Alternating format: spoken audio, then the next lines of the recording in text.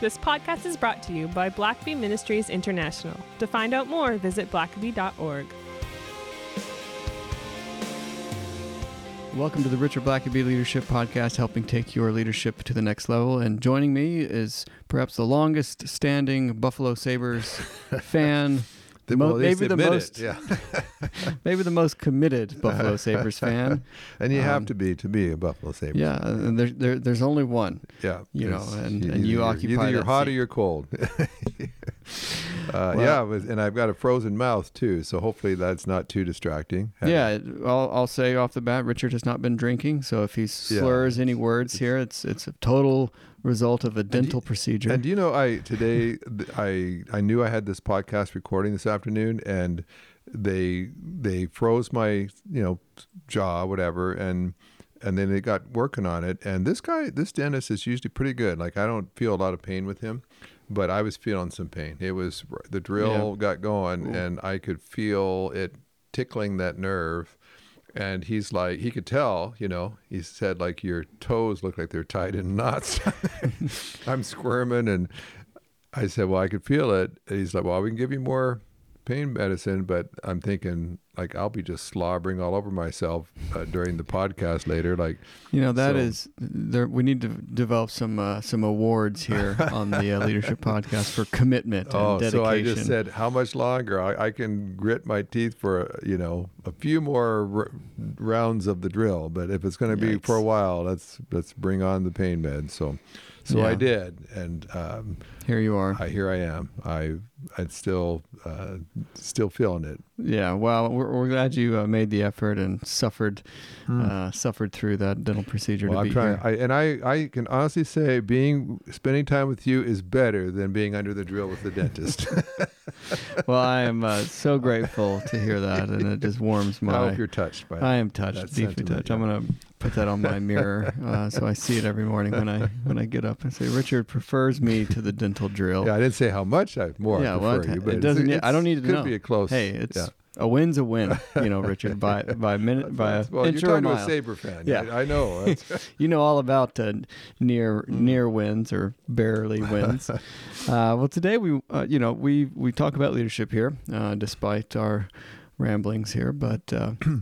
As we've said recently, and we've always said this, but leadership ultimately boils down to people, and you're leading people, not an organization per se, or you're not just doing your task. That's maybe what managers do and what workers do, but when you move into leadership, it really comes down to people, and that's what matters. That's what will set your leadership apart from others, and part of that, I think, is surrounding yourself with people of diverse backgrounds, diverse thought, and making your circle of influencers push you some, and it not just be a bunch of people who say yes to you. And we've highlighted the dangers of being surrounded by a bunch of sycophants.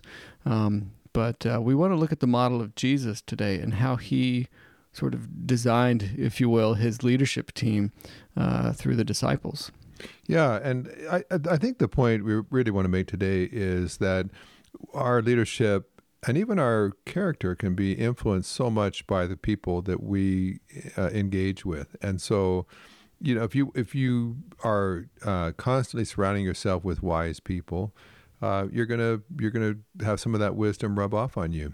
And if you're around courageous people who stand up for what's right, you're probably going to do some of that as well. So if you're going to gain, hopefully, good things from the people you're around, then obviously the wider variety of people you're around, if you can be pulling what's good from them, you're going to have more input into your character, into your leadership.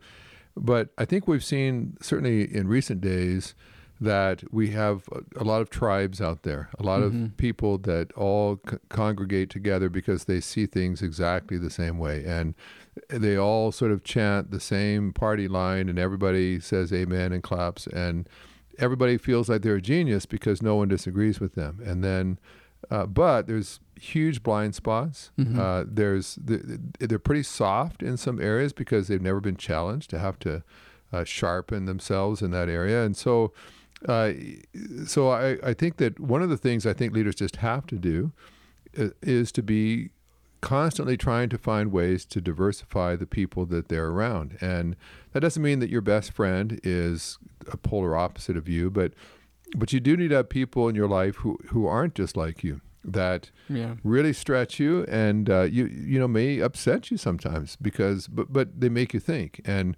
so and there's two ways that typically as a leader you're going to have people like that in your life. Some is going to be because you inherit them. It's you go to work and they work there too. So you made the leader of an organization, and now your direct reports have some people in them that really rub you the wrong way, and you've got to decide, what am I going to do about that? Another thing that's good about having people different than you is that you have to learn how to lead different kinds of people, and you can't just lead one way and get the same results from everybody. And so one of the ways is just you inherit them, and if that's the case, I know some leaders who basically say, well, if you're not like me and seeing things the way I do, then here's the door. You know, we'll clean you out. And yet I would encourage leaders to say, if that person's not just trying to oppose you, if they're not rebellious, they're just different, then maybe see their existence in your orbit of life as an opportunity for you to learn how to lead a different kind of person and maybe learn from that person. But then secondly, you can always choose to get people in your world. You can hire them. You can choose to spend time with them as friends. You could just meet with them periodically and just spend time with people, asking them questions.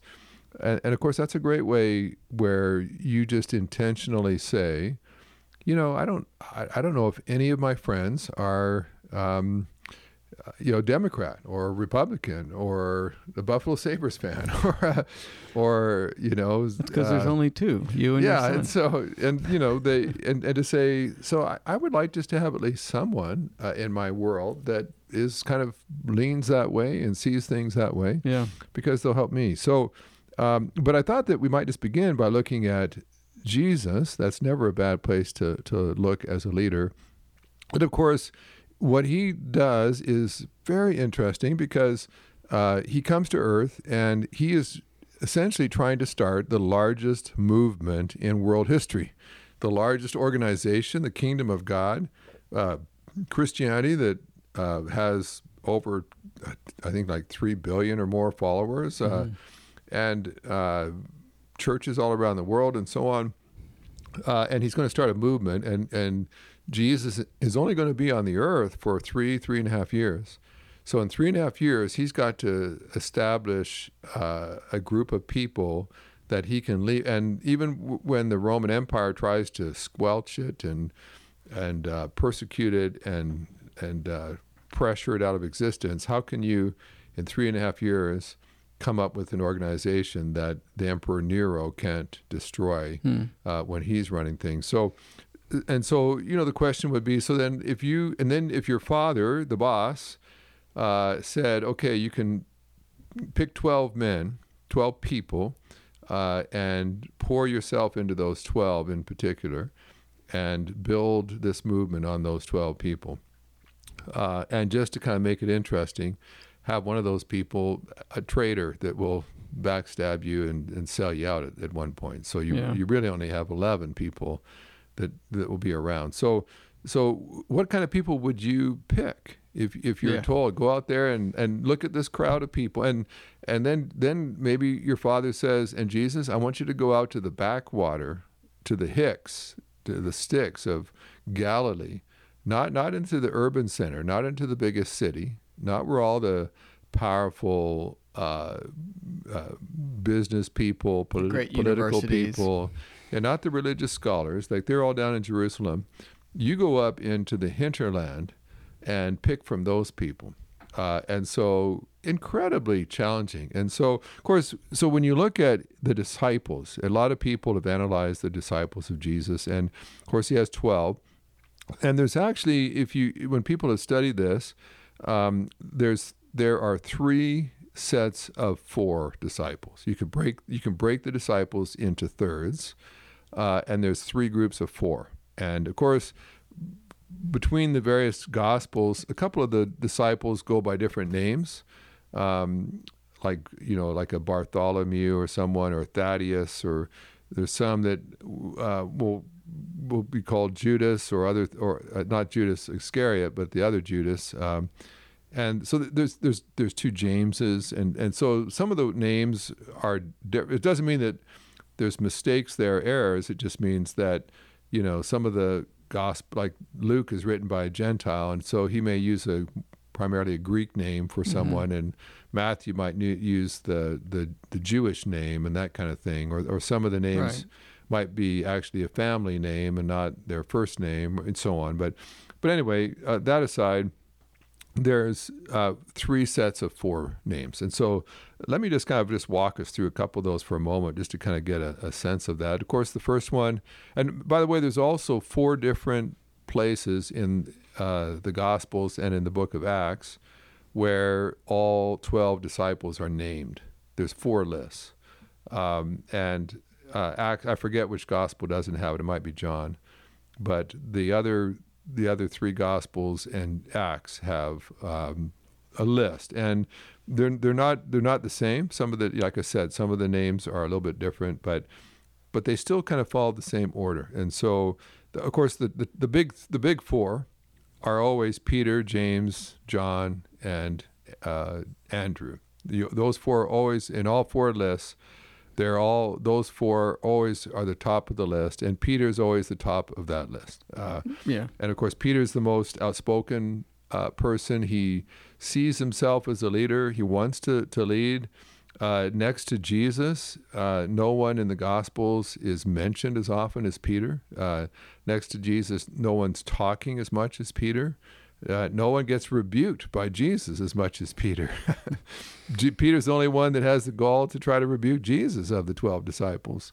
And there's a lot to be said about Peter that can frustrate you. And as a leader, if you've ever had a group of people you were leading and you had one person that was always answering the questions, always speaking up right away, you can sort of think, okay, do I need someone like that?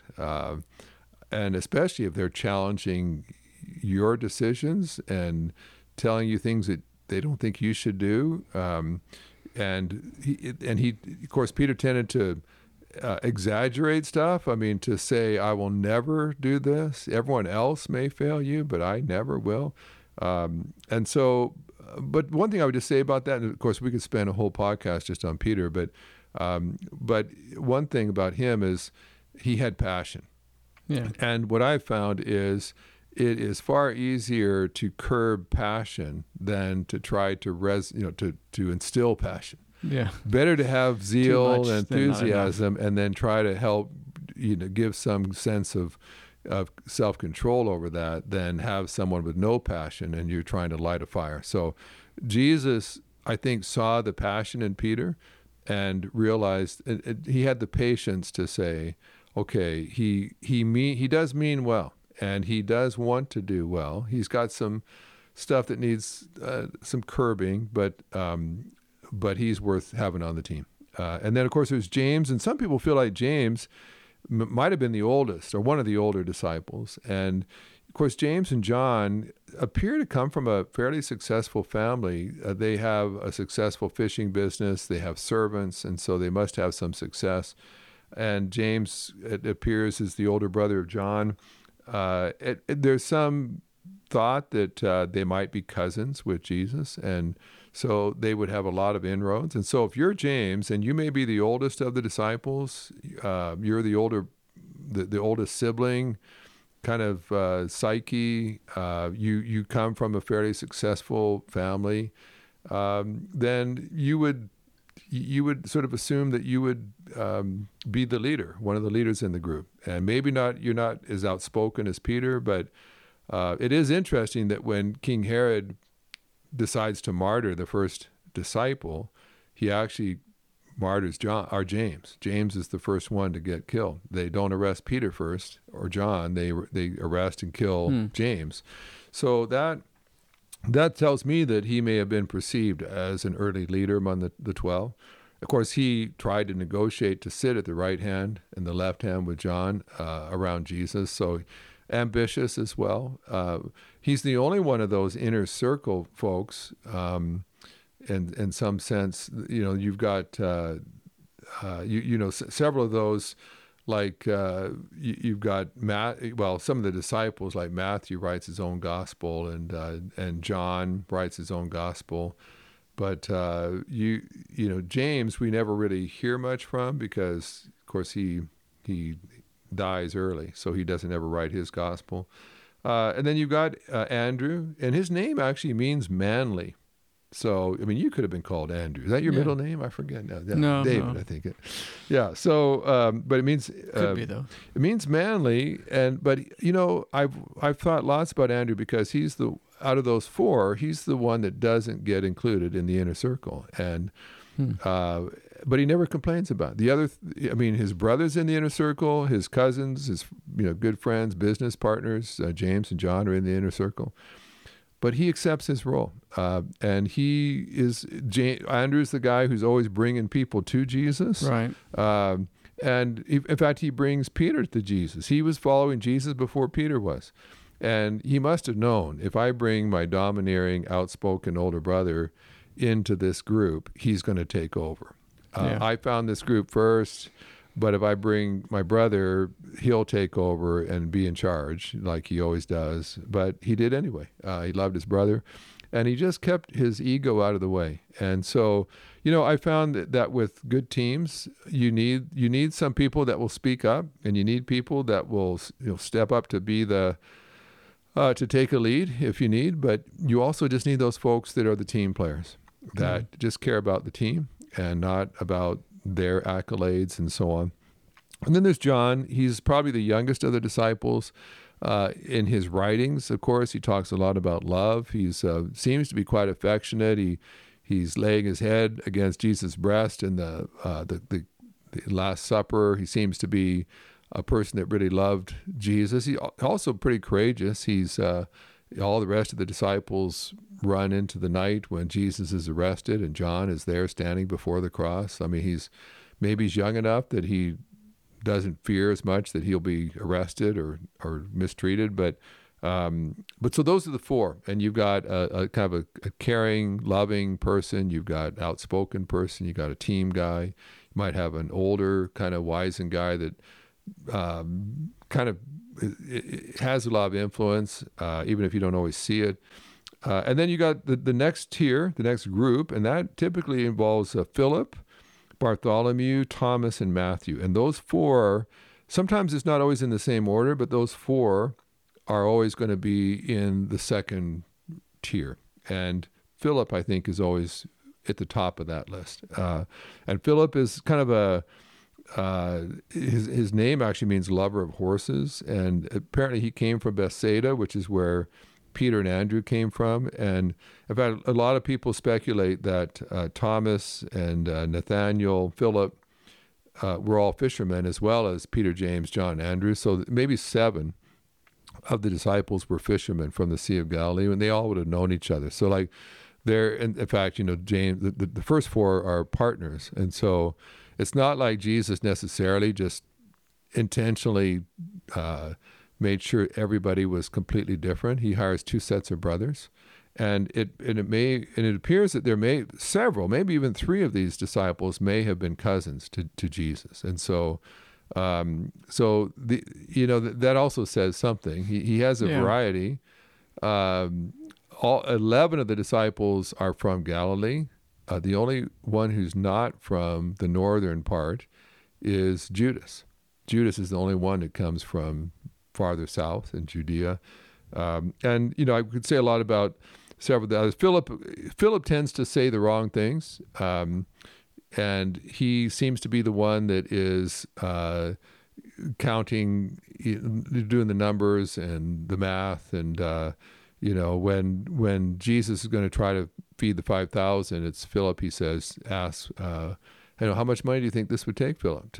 What would it take to feed all these people? And he has an answer. It's going to take, over 200 denarii would not be enough. And And so he's one of these guys that has to grow, that he's not a big thinker early on. And maybe that's not bad to have one or two in the group that's got their calculator out saying, maybe okay, call themselves a realist or and pragmatic. here's the numbers. And of course there's Thomas as well. And Thomas is, it seems like he's kind of he's like an Eeyore kind of character in some ways.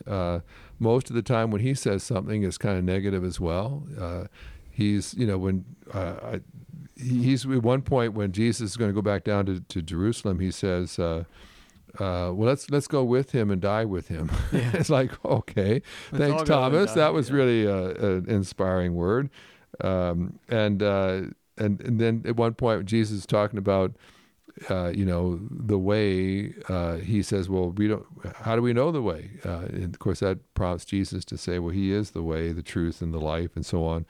And then Nathaniel is, he's the one that's known as he's the one without any guile. He's got basically a lot of integrity.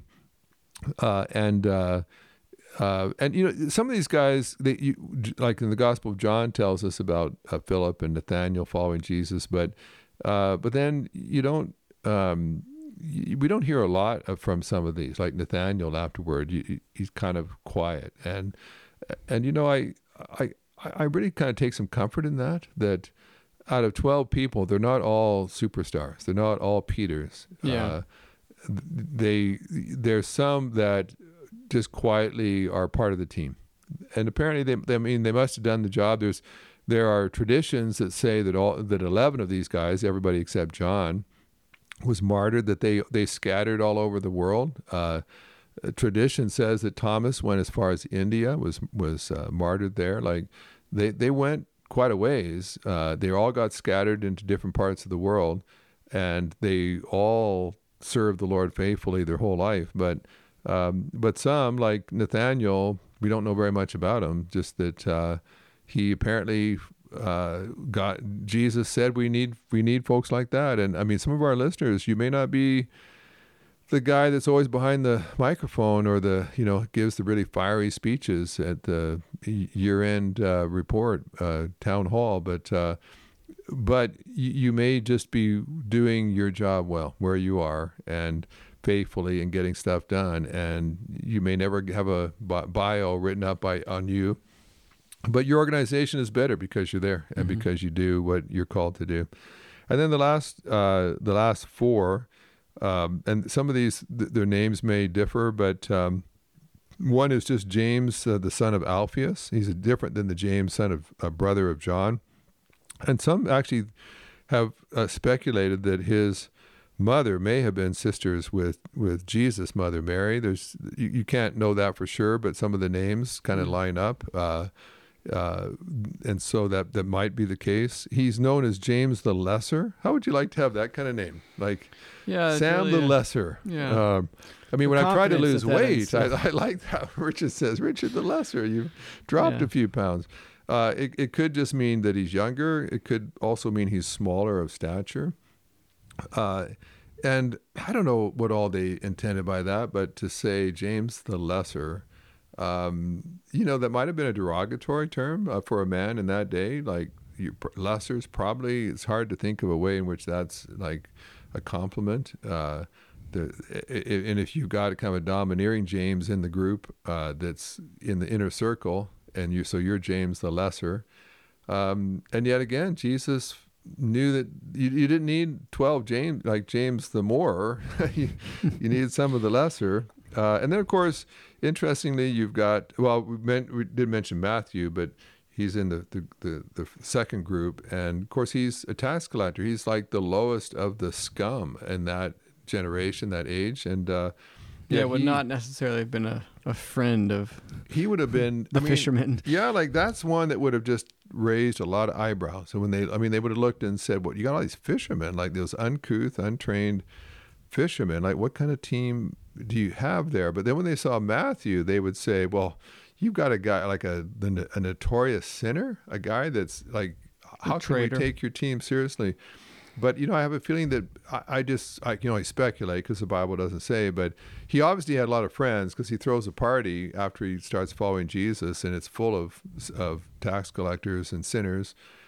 So he must have been popular and had a lot of contacts. And I just wonder if wherever they traveled, if Matthew didn't know some of the kind of sleazier people, like, I think I can get you what you need, Jesus. I got a friend, I can imagine Matthew I know a guy saying, on that mountain. yeah, I know there. a guy. Probably he said that in about every town they went to. But, and yet Jesus used that. And I would not be surprised if I learned that his contacts often perhaps helped out with the cause, in the days to come.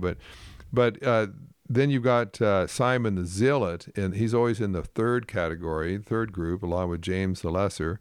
And, of course, the Zealot was a radical. He was there's no hope for this society. Let's burn it down. And these Zealots eventually became known as people that, eventually they're the ones who are going to lead the revolt against Rome, and that's going to cause Rome to come in and burn the city down, destroy the temple, tear down the walls, scatter the Jews for almost 2,000 years. It's going to be zealots just like Simon.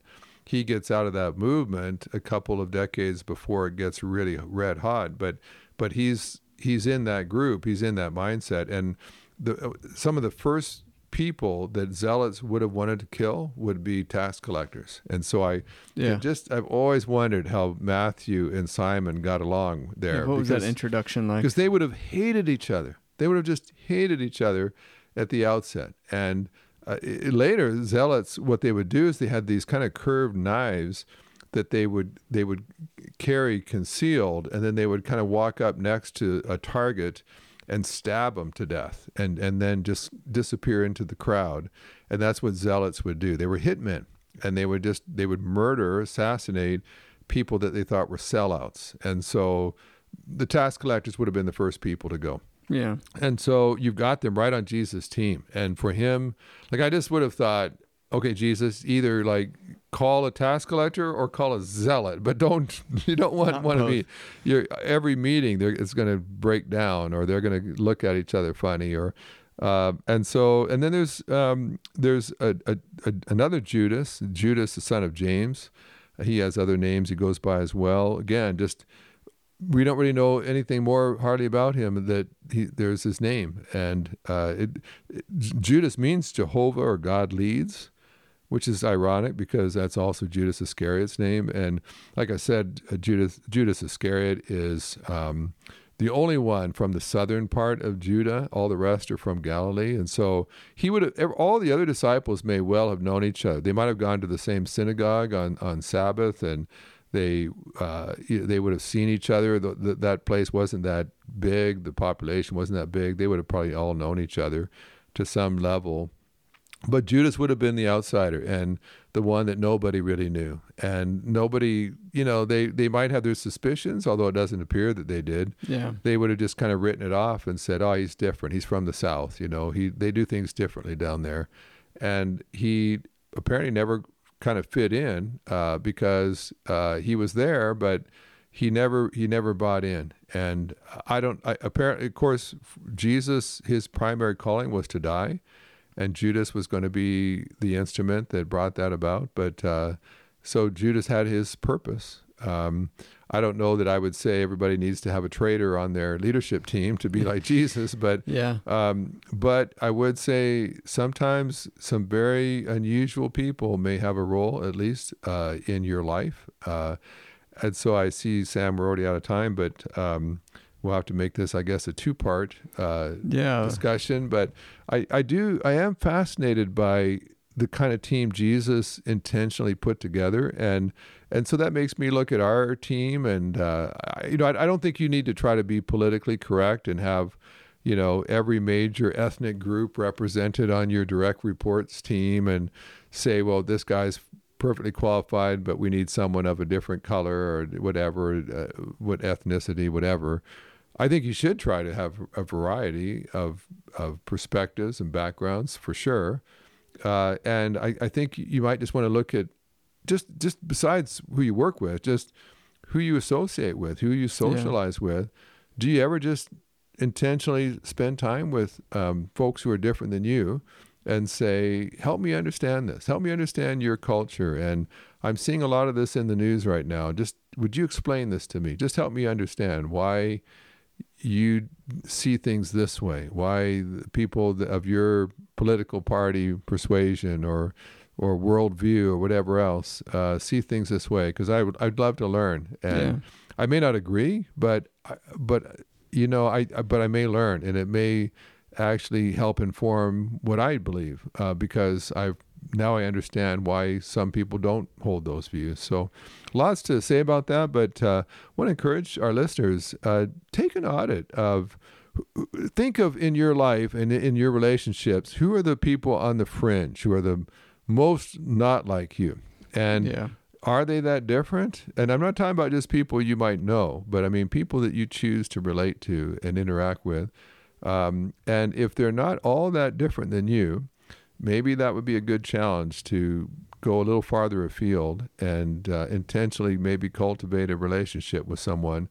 So not that you can necessarily change them, but so you can learn from them. Yeah. Well, we're certainly living in an age of echo chambers, and I think one of the most beneficial things anyone can do is try and break out and first of all recognize that if you are in one, and set yourself free from that by reaching out to people who aren't like you.